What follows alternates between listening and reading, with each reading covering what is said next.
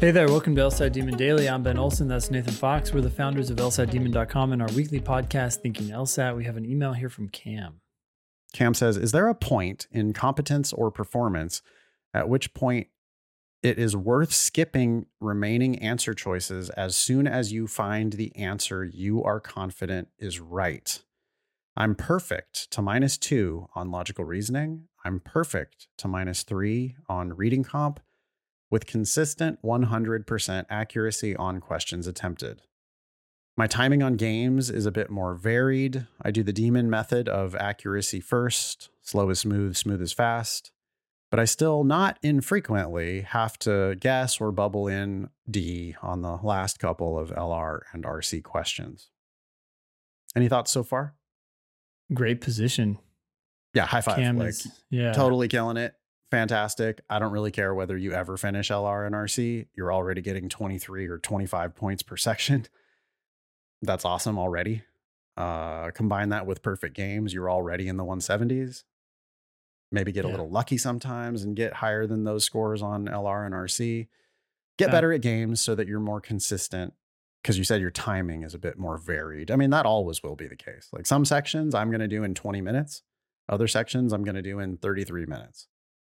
Nothing you can do about that. Like sometimes you see the shortcuts right away. Sometimes it takes a while. Sometimes you have to brute force it a little bit. Other times there's no brute force at all. So I don't know. The timing's never going to be consistent. Yeah. I'm so happy that Cam is at 100% accuracy on questions attempted. Best possible thing an LSAT teacher can hear. Like, I'm getting the ones I attempt right. You've learned to solve the test. You're doing everything right. It's fantastic. Cam says, I could probably shave off some time from earlier questions if I moved on as sure I was sure I had the right answer.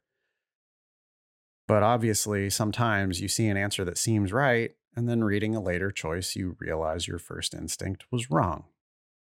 What's the demon team's advice on when, if ever, to confidently move on as soon as you think you've found the right answer? Reading 2 to 4 extra answers to make sure they're wrong seems like it costs me time that could be the difference between a perfect section and a -2 section. That's from Cam. I think there's a middle ground here. It almost sounds like Cam is skip the answer choices that are remaining or read them maybe more carefully than you need to. Right. Like there's a lot of answer choices where I will read the first word.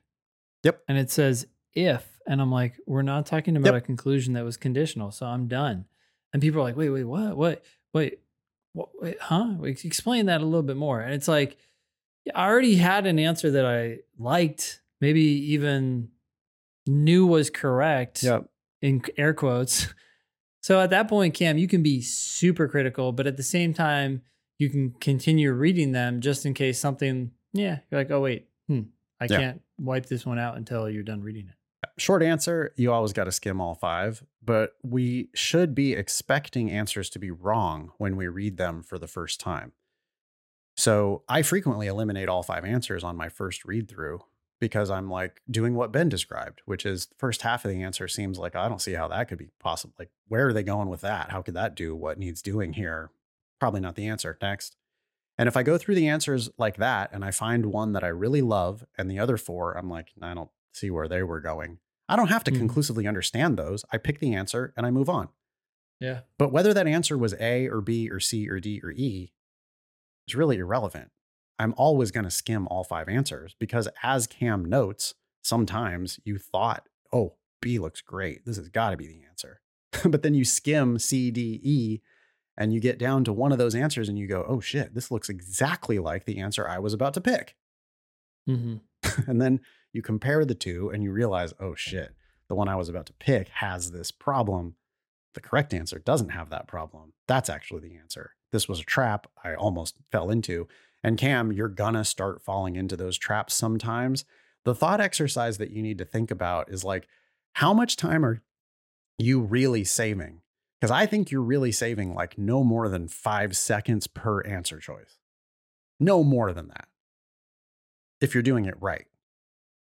But if you do the math on it, it's not going to work out because like every time you do that, you have some small percentage chance that you're going to miss the question. and saving 5 seconds by not reading some presumably wrong answers, 5 seconds to not just scan them and make sure that they don't seem like they're perfect. You have to be right about that. Like, you have to be so sure about B that you're only going to make that mistake 1 out of 10 times or something. Even if it is only 1 out of 10 times, it's like, well, for 10 times, I saved myself 15 seconds. So I saved myself a total of 150 seconds. And maybe that's enough time to answer one more question. But that's where it becomes a break even. Like, it's still not a positive. And that's on some assumptions that, I for one, I don't even think it takes a total of 15 seconds to rule out 3 answer choices.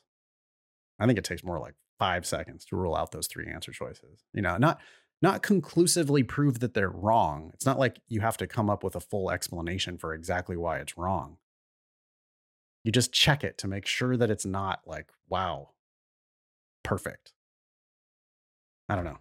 Am I getting through, do we think, to Cam? I think so. Yeah. On games, there are times where it's like, which one of the following can't go third?